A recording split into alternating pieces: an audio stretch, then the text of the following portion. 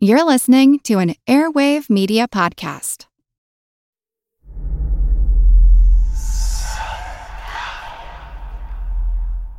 Hey y'all, spooky season is here. And if you're looking for a show to whet your appetite for a little haunted history, then I'd like to invite you to check out Southern Gothic, a chart-topping history podcast that explores some of the most infamous legends, folklore, ghost stories, and hauntings of the American South. We've covered all sorts of stuff from the Bell Witch of Tennessee to the disappearance of the Confederate submarine, the H.L. Hunley. Not to mention our deep dives into the local lore of some of America's oldest and most haunted cities, like New Orleans, Charleston, and St. Augustine. So, if you're ready for a little good old-fashioned Halloween storytelling with a commitment to quality historical research, then be sure to check out Southern Gothic today. It's available now on all your favorite podcast apps. Hello everyone, Stakuyi here. And I'm Gabby. And we are the hosts of History of Everything, a podcast which you can probably guess by the name is, well, it's about everything. Do you want to know why people thought potatoes were evil and would give you syphilis? Are you curious about all the stories of the terrible and stupid ways that people have kicked the bucket over the years? Do you want to hear tales about all of the different badasses of history and the lives that they had brought to life? Well, if so, then look no further. History of Everything is just the right podcast for you. It's available on Spotify, Pandora, and anywhere else that you get your podcast from. Join us for some fun and just see how weird and wacky history can be. If you look around, there are so many ways to make a difference. At Capella University, our FlexPath format gives you a different way to earn your degree. Take courses at your speed. Move on whenever you're ready. Education should fit your life. Learn more at capella.edu.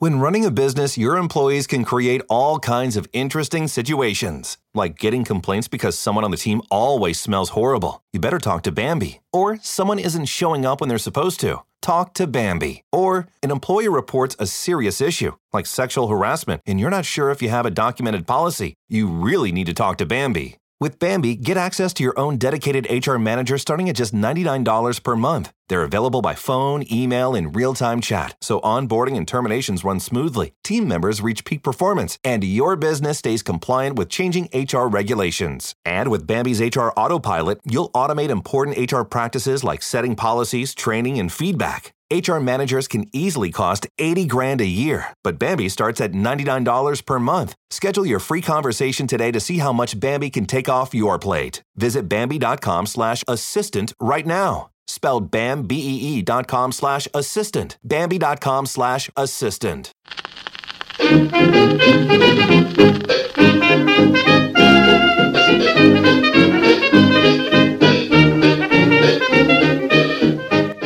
Hi everybody and welcome back to Who Did What Now? The history podcast that is not your history class with me, your superfluous host, Katie Charlwood, filthy heathen and reader of books. Welcome if you are new and welcome back if you're not. And wow, we are on the last queen. We've made it. I made it. I don't know how I made it because I started late in the month and somehow managed to pull this off. What? Okay, I am notorious for not being able to follow through on things. I will have a great plan and I'll start doing something and then I'll always fall near the end. But here we are. Proof I can finish a task. Screw you, ADHD. You don't own me.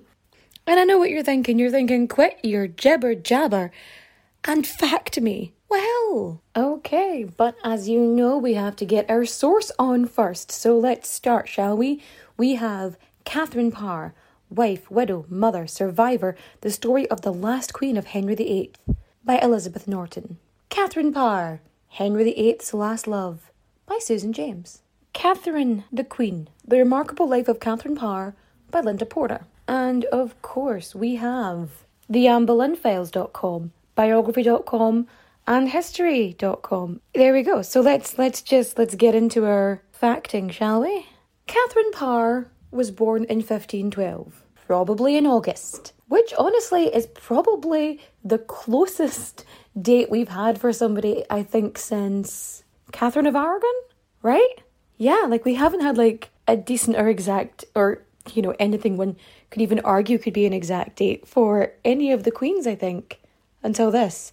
But yeah, that's pretty good.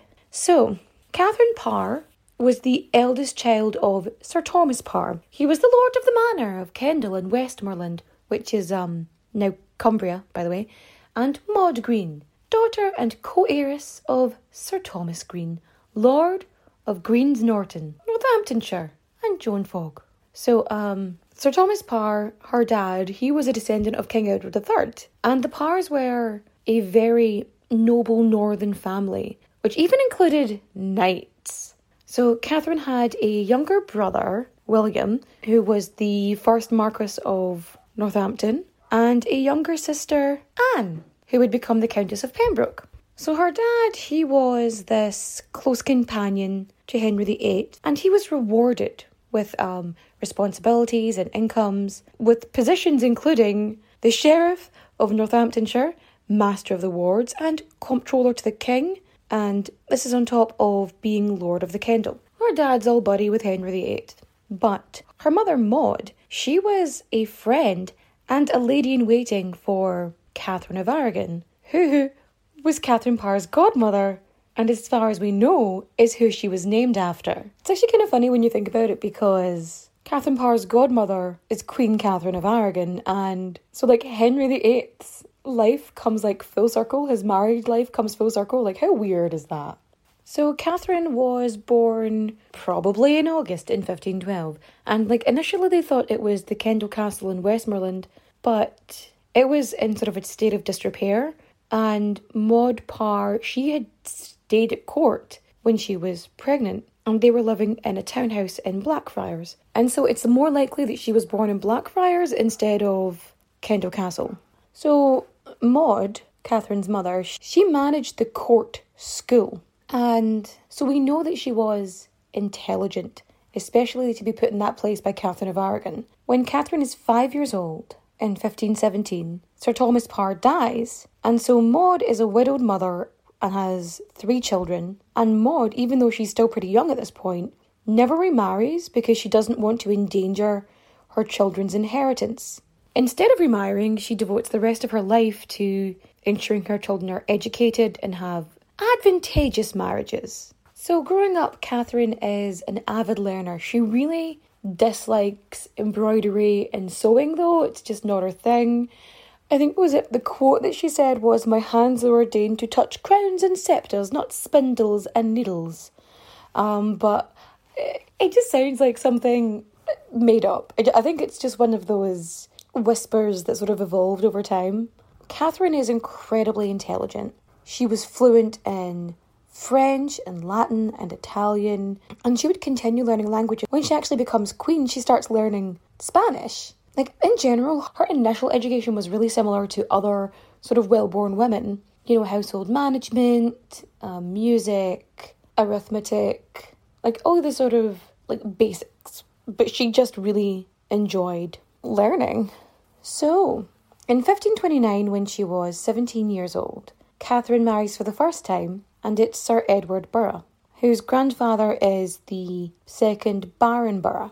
I should probably mention, like, Catherine had bright hazel eyes and was about 5'10", so she was pretty tall for ladies of the time. This marriage is, they're relatively close in age, and Edward is a knight, and he's in his 20s.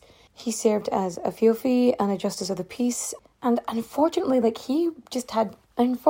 he was in pretty poor health, and so in 1533, Sir Edward Burgh dies in the springtime, I think, and never gets to inherit the title of Baron Burgh. And so at the age of 21, I think she's like 21 or 22 at this point, and she is childless and widowed for the first time. Her first husband dies, and Catherine is spending time with the Dowager Lady Strickland, Catherine Neville, who is her cousin's widow, and she would stay at the, I'm going to pronounce this incorrectly, Sizergh Castle in Westmoreland, again, now Cumbria, and in the summer of 1534, she marries John Neville, the 3rd Baron Latimer, who is her dad's second cousin, by the way. Latimer had been widowed twice, and he was like double the age of Catherine, and luckily for her, he was also independently wealthy. And Latimer had 2 children with his, I think from his first marriage of Dorothy de Vere, 2 children, John and Margaret. Even though he was independently wealthy, Latimer was still in financial difficulties. Secondly, which is its own thing, but what doesn't help Latimer is that he opposed Henry's first annulment to Catherine of Aragon and then the marriage to Anne Boleyn. So during the Lincolnshire Rising in October 1536, these Catholic rebels sort of show up and threaten Latimer. So like if he doesn't join them and sort of fight against, you know, the Protestant Reformation that's happening, it's going to be grr arg and boo violence, I'm telling you. And Catherine watched these Catholic rebels drag her husband away, leaving her and her stepchildren alone between October 1536 and April 1537, which is probably one of the reasons why Catherine was so opposed to this rebellion and why she had such faith in the reformation of the church when things like this are happening. During this time, in January 1537, there is an uprising of the north, and Catherine and her stepchildren, so that's John and Margaret and Catherine, they're held hostage at Snape Castle in Yorkshire. As they're being held hostage, word gets sent to Lord Latimer that he has to return or else they're just going to slaughter them all. He returns and somehow manages to talk the rebels into releasing his family and leaving, which, I don't know about you, but that sounds suspicious. So Henry VIII and Cromwell, you know, they hear conflicting reports and they're like, is he a victim? Is he a co-conspirator? And if he was a co-conspirator, all of the family's lands would be forfeited and they'd all be left penniless. Although no charges were ever laid against Lord Latimer, the very rumours themselves were so damaging that the whole family had to move to the south because the opinion in the north, because they were so looked down upon in the north. And during this time, and Thomas Cromwell, the absolute twat bucket, he starts blackmailing Latimer, making him do his bidding, and it wasn't until Cromwell's demise that the entire Latimer's crowd returned home. Cromwell died in 1540 and the Latimers, they actually managed to reclaim some of their dignity back, and by 1542 the family are spending time in London because Latimer is attending Parliament and Katherine is visiting her brother William and her sister Anne at court. And it's generally around this time that she is acquainted with Sir Thomas Seymour, which is Jane Seymour's brother.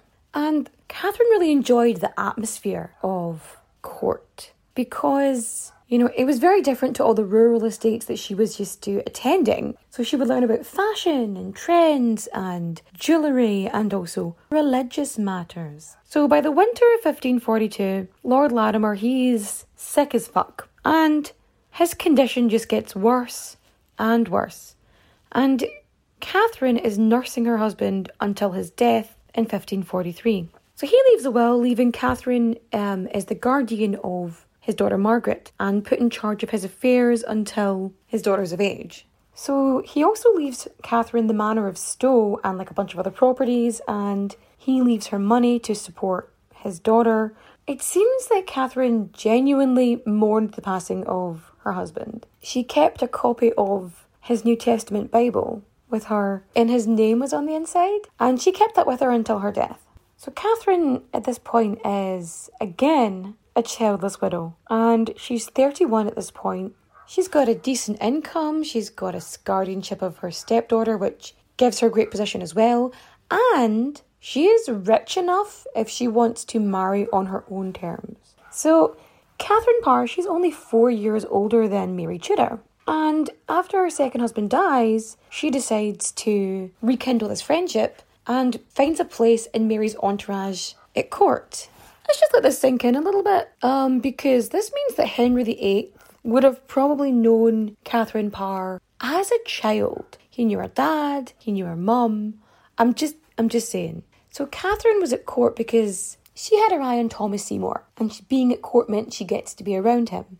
So Katherine Parr, so she's, you know, in Mary's social circle, and, you know, she's got her eye on Thomas Seymour. He's got his eye on her, and they were even discussing like seriously discussing marriage. Katherine is still known as Lady Latimer at this point. She has this incredible interest in the philosophies of the Reformation and Protestant beliefs, and her religious and spiritual pursuits, these would be a huge influence on her later writings and, of course, her younger stepchildren. But we'll get back to that in a minute. So she's at court, and she's being dazzled by Thomas Seymour, who was dashing, handsome, charming, and relatively close in age to Katherine. Whereas Henry, who was interested in Katherine, didn't have these particular qualities. However, he was the fucking king of England. And Ireland at that point too, because he decided to grab that name. And Katherine, I've seen people say that she took the smart choice, like she chose this. I think when the king chooses you, you don't really have much of a choice. So she sends a Dear John rejection letter to Thomas Seymour, and she says, "My mind was fully bent to marry you before any man I knew, but God made that possible which seemed to me impossible." But Henry had his eye on Katherine before she was interested in Thomas Seymour, because when she was still married to her second husband, he was sending her gifts. So like before Lord Latimer dies, he's sending her gifts of gowns and jewels and a bunch of other stuff, and like 2 weeks before he dies, he's sending this stuff to her. And what's funny about Katherine Parr is she is the only one that was Henry's real choice, because everybody else had been put in place. They had been set in front of him and it had been working from one way or the other. You had politicians, diplomats, members of the aristocracy from like Howards, Boleyns, Seymours and fucking Cromwell. And they all pushed their own people in front of Henry VIII and they all had their own agendas. But nobody was going for Katherine. I mean, you could argue that the reason that nobody was pushing anybody in Henry's way at the time, because they've seen what happened to Cromwell. So they thought, maybe not. Because like when anybody who seems to put something in the way, like when you champion somebody, or, I mean, unless you're the Duke of Norfolk, who somehow manages to escape from the tyranny of fucking Henry, everybody else just gets dead. You know what I mean? Like everybody's just fucking dead. When you need mealtime inspiration, it's worth shopping Kroger, where you'll find over 30,000 mouth-watering choices that excite your inner foodie. And no matter what tasty choice you make, you'll enjoy our everyday low prices, plus extra ways to save, like digital coupons worth over $600 each week. You can also save up to $1 off per gallon at the pump with fuel points. More savings and more inspiring flavors make shopping Kroger worth it every time. Kroger, fresh for everyone. Fuel restrictions apply. So Henry wants Katherine, and he will have been made aware of the discussions that Lady Latimer and Sir Thomas Seymour were having regarding betrothal and marriage. So Seymour gets sent to Brussels to remove him from court to sort of take away that barrier, gently, one might say. So she accepts Henry's proposal, and they get married on the 12th of July, 1543 at Hampton Court Palace. And this is like 4 months after the death of Lord Latimer. Like, it's not a long time. Fun fact, so Katherine actually has a coronation, and she was the first Queen of England to also be titled the Queen of Ireland, because Henry decided that he owned that too. So Henry and Katherine they were actually related. By Henry's mum and Katherine's dad, they were third cousins once removed, and by both their dads, they were double fourth cousins once removed. I'll be honest with you, that's a lot of back and forth. They were related distantly. So when Katherine becomes queen, she makes Margaret Neville, her former stepdaughter, she makes her a lady in waiting, and also her stepson John's wife, Lucy Somerset, she also gets a position in her household. So Katherine Parr, she's married Henry, who's like, how old's he now? He's not twice her age, but he is like 20 years older than she is.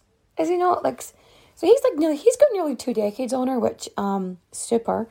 So now Katherine being married to fucking Henry. So like, can you imagine being Katherine and you have to like match up to the sexual fantasies of an immobile, ulcerated, temperamental gobsheen who suffered from impotence and anguished insomnia was how it was told. So we don't have a lot of evidence regarding the inner workings of the bedroom, but it seems like she utilised everything she could. So she had clothes, perfumes, she furnished the chamber in a particular way, food, drink, conversation, and milk baths to provide the right ambience for when he visited her bedroom, really, her chamber. So Katherine Parr is similar to Henry's first two wives when it comes to intelligence, but she was neither as reserved as Catherine of Aragon or as fiery as Anne Boleyn. And Katherine Parr, she really worked at making the marriage work. She had to be so careful, and she had to protect herself, especially because she would have been very aware of what happened to the previous five. I mean, Jane Seymour, but so at least 4 out of 5 wives had a shitty time of it, really. So she had to be careful not to jeopardise her position. But unlike Anna Cleves, she wasn't pragmatic. She was very much enjoying her position and all the perks that came with it. And unlike a lot of the other previous wives, we have lots of writing and letters from her. During her marriage with Henry, it was the time for the reformers. The sort of Reformation had stalled effectively when Cromwell lost his head. And there's this plot against Cranmer, and which just collapses because the people involved, like Stephen Gardiner, the Bishop of Winchester, just fucks it up. Queen Catherine, she basically has this continual day-to-day influence, and which brings the evangelicals of court and the council of Edward Seymour, the Earl of Hertford, to have a controlling influence, which would be very important when Henry died in 1547. Catherine is incredible because not only does she somehow manage to continue spreading her faith, she studies the Bible and listens to preachers in chambers with her ladies, and she advances the careers of, her favoured clergy, and which is pretty normal.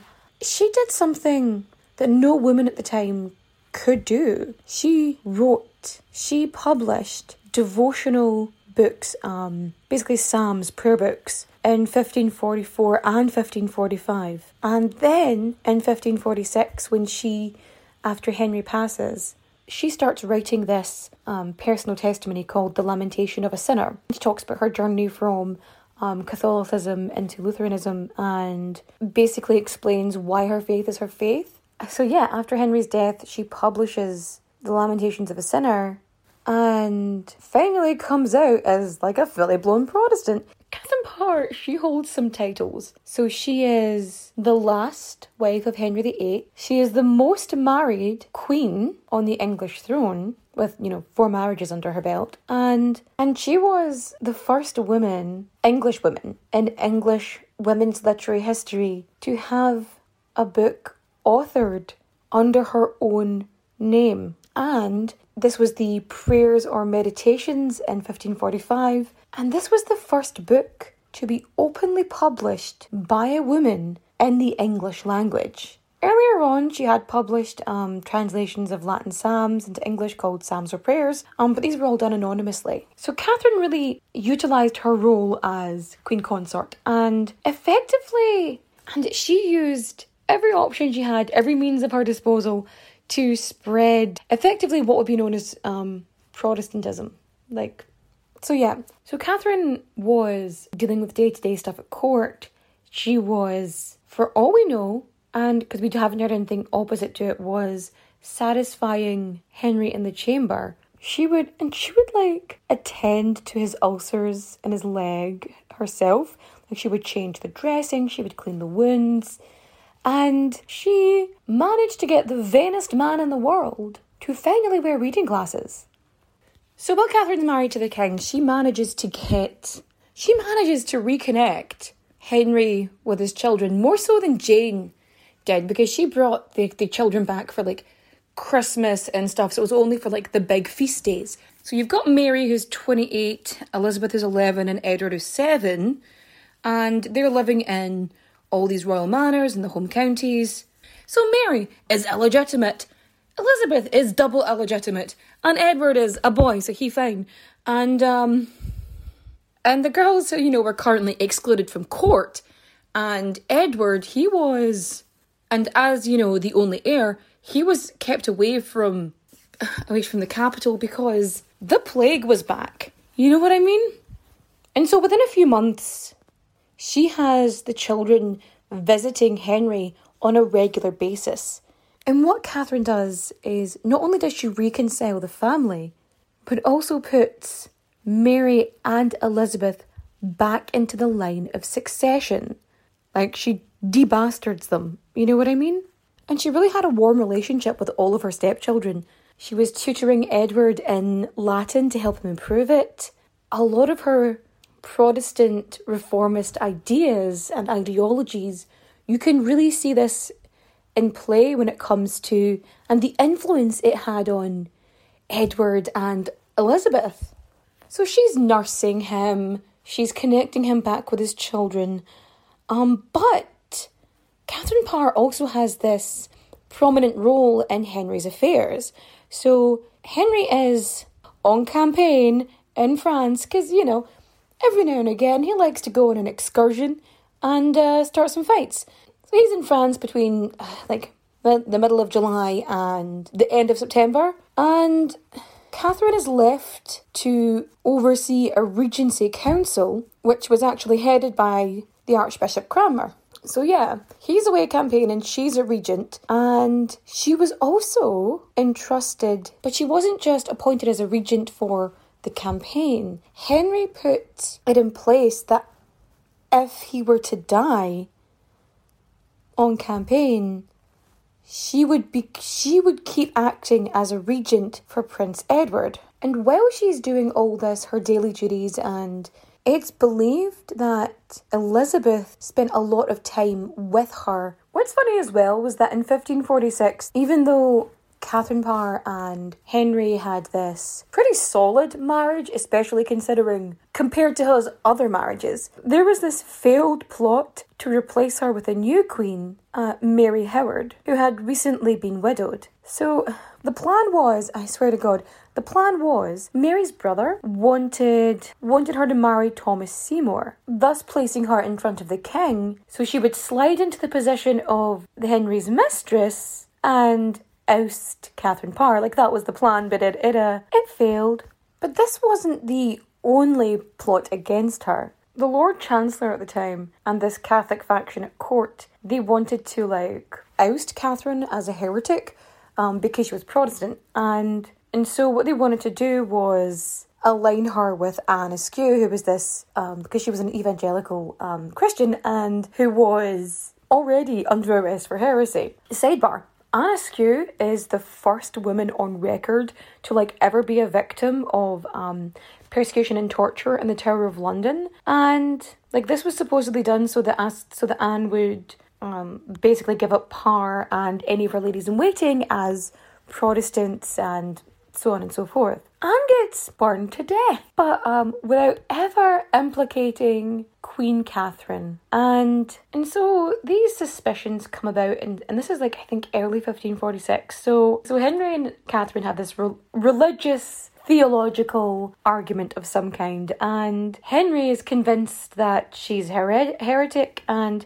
signs a warrant for the arrest of Catherine, and in a crazy random happenstance, the warrant for her arrest manages to fall conveniently in front of her door. And so she gets a heads up, which unfortunately neither Anne Boleyn nor Catherine Howard got. Catherine Parr does the smartest thing possible. She says, fuck this for a game of soldiers, heads over to Henry and goes, me? A weak woman?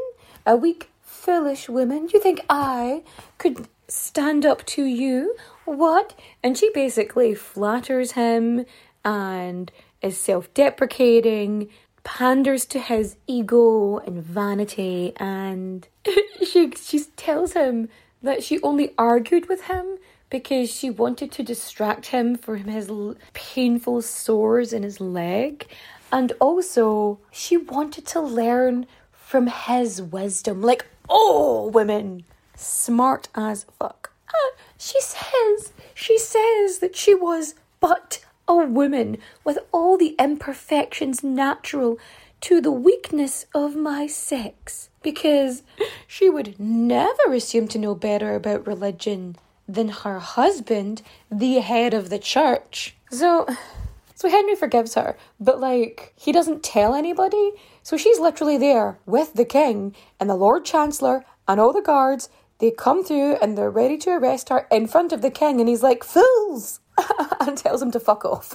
So in 1547, Henry VIII is finally on his deathbed, and he thanks God for delivering him a faithful spouse. He basically bequeaths Catherine a £7,000 a year pension, and that's like millions in today's money. And he gives her the rights to keep all of the Queen's jewels and clothes and everything else that goes with it. And on the 28th of January 1547, Henry VIII finally dies, and Catherine is left as the Queen Dowager. What she's supposed to do at this point is stay a widow. Just stay a widow. 3 strikes and you're out. Seems like a good run. And she's supposed to take care of Elizabeth and stay close to Edward VI and be his regent. And she also takes the infamous 9-day queen, Lady Jane Grey, into her care as well. So 4 months after Henry passes, she finally marries her quote-unquote true love, Thomas Seymour, who is also a fucking prick. And as such, she loses the rights and privileges she had as Queen Dowager. And when Catherine's 35, she's a continual stepmother. That seems to be her thing. But she actually manages to get pregnant at 35. So because she marries Thomas Seymour, the Lord Protector Edward Seymour, her brother-in-law, refuses to hand over the crown jewels because they're supposed to be worn by the ruler of England's wife. Because he is basically ruling for Edward at this point, Edward VI, he gives them to his own wife, Anne Stanhope, which basically ruins the relationship between Katherine Parr and Anne Stanhope. But Thomas sees this as a personal attack against him by his brother. So at the age of 35, and after being a perpetual stepmother, she actually becomes pregnant. Katherine Parr thinks Thomas Seymour is her one true love. But when they actually start living together, Thomas Seymour starts becoming really, really inappropriate with the Princess Elizabeth. He would surprise her in bed and at weird hours, and he would engage in horseplay and tickling and stuff like that, and he supposedly even tried to kiss her. So initially Parr, she treats this as an innocent thing because she's like, of course she's not going to do anything to this 12, 13-year-old girl. And she joins in, she holds Elizabeth down, Seymour tickles her. But at one point, Seymour playfully cuts Elizabeth's dress to pieces. Catherine's getting well on in her pregnancy at this point. And in May 1548, Catherine becomes just aware of how inappropriate it is. Whether she played it off as an innocent thing before, or whether she genuinely believed that this was an innocent act, when she catches the 14-year-old Elizabeth in an embrace with the much older Thomas Seymour, her husband, she sends her stepdaughter away. Was she sent away for her own protection? Was she sent away to remove herself as a temptation for Thomas? Was Katherine Parr in a weird hormonal jealousy thing? We don't know. Or was it to just protect everyone and preserve everybody's reputations? Could it be a combination of all of those? Perhaps. It is. We don't know. And although Catherine and Elizabeth had been incredibly close, they would never see each other again. Late August 1548, Katherine Parr gives birth to her only child, Mary Seymour. But she suffers from postnatal complications. I think it's puerperal fever, I think it is, they say. And she dies 8 days later, at the age of 36. So even though she's known as the one who survived, Catherine only outlived Henry VIII by just under 2 years. Creepy fact about Thomas Seymour. So after Katherine Parr dies, he renews his intent to marry Elizabeth because apparently Elizabeth was his first choice of a wife, but the council denied his request, so he settled for her rich stepmother, Katherine Parr. Stay classy, Thomas. And 6 months after Katherine Parr dies, he ends up executed for treason on March 20th, 1549, because he's trying to circumvent the council in order to marry a 14-year-old. So Mary Seymour, when Thomas is executed, Mary Seymour is only 6 months old, and she's taken in by Catherine Brandon, the Duchess of Suffolk. All of Seymour's lands and funds, they're all restored to Mary. And the very last mention of her is of her 2nd birthday, and after that, there's nothing. So it's highly likely that Mary died in infancy. So yeah, thus ends the story of Henry VIII's final wife, Katherine Parr. What have we learned today? Men are dicks. Sometimes what you think is love is just somebody being an arsehole. Don't believe in love. Why would you believe in love? Love is love, marriage. Being strong in your beliefs is good as long as you can protect yourself. Also, if you're going to keep marrying, marry up. Wonder if you poisoned any of your husbands. No, let's not go there. No, that puts us in Philippa Gregory territory full of nonsense and shenanigans. So, okay. I want to thank everybody who's been leaving reviews on iTunes. Thank you so much. It's really, really handy. It just helps me wiggle up that funky Apple Podcasts algorithm, and it means that the podcast gets recommended to more people and shares out there, and it just really helps. If you want to support on a financial level, you can also go to patreon.com/whodidwhatnow, and there's a variety of tiers there, from general support, $1, €1, something to that effect. And then it goes up to like $43.50, I think. And you'll get free stuff and bonus episodes and videos and a bunch of other stuff. If you want to contact me, you can do so and my socials are Instagram, TikTok and Facebook. That's Who Did What Now Pod. On Twitter, I am Who Did What Now PD, because there wasn't enough characters for pod. And yeah, that's all of it, I think. Oh, we finally did it. We made it. We made it to the end of the 6 Tudor Queens. We did it. I say we. You know what? Honestly, if I hadn't got as much support from you guys, I don't know if I would have made it this far. So again, thank you so much. So I'm gonna go to a recommendation point. Eyes, ears, nose, and mouth. Let's do this. So yeah, I thought I'm going to recommend some stuff to you. Recommendations or stuff I like to consume. Consuming corner. So I have been listening to Small Town Murder and Crime in Sports. They're generally more respectful towards victims, and then just take the piss out of criminals and shitty law departments and so on and so forth, and fuck-ups in the judicial system. And I actually find their voices quite calming, and I listen to them to help me sleep. And that's if you like crime and true crime and stuff like that. And hi, Bubba. Hi. Mommy. Mm-hmm. I love you. I love you too. I love you very much. Is that you recording that? Is that why you're over enunciating your words? You're a strange boy. And you're dressed like a pirate. Farewell, son. Mommy, I'm rich. You have money. Yes, and I'm rich. You're rich. That's good. You can look after me. So, so here's a watching recommendation. I quite enjoy, so there's this comedy group on YouTube called Shipwrecked Comedy, and they have this fantastic little mini-series called Edgar Allan Poe's Murder Mystery Dinner Party. And so if you like authors and also comedy and also murder mysteries, it's a pretty fun jaunt. And so basically it's Edgar Allan Poe and the ghost Lenore. They host a murder mystery dinner party / gala and potluck. And so they invite all of these authors from history there. So it's Mary Shelley Agatha Christie, Ernest Hemingway, H.G. Wells, and like a bunch of others. And it's funny, and it's tropey, and it's clever.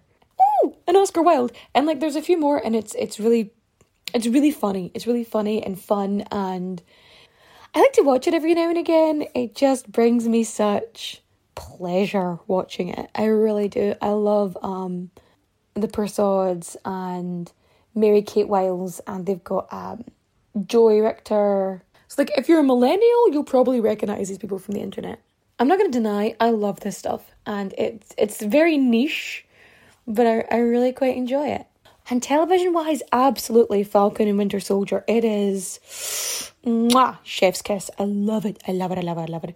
But I'm a big nerd anyway, so you know how it is. And the trailer for the Suicide Squad movie dropped, and I was very excited because I didn't like the first film. I felt like it was disjointed in the worst possible way. But anyway, I'm not going to get into that now. And if you have any happies you want to share with me, you can tweet me, text me, you can email me at whodidwhatnowpod@gmail.com, and I'll share your happies. And I just want to say thank you everyone for supporting me through this month, and y'all are awesome. Adios, au revoir, auf Wiedersehen, my friends. Bye-bye.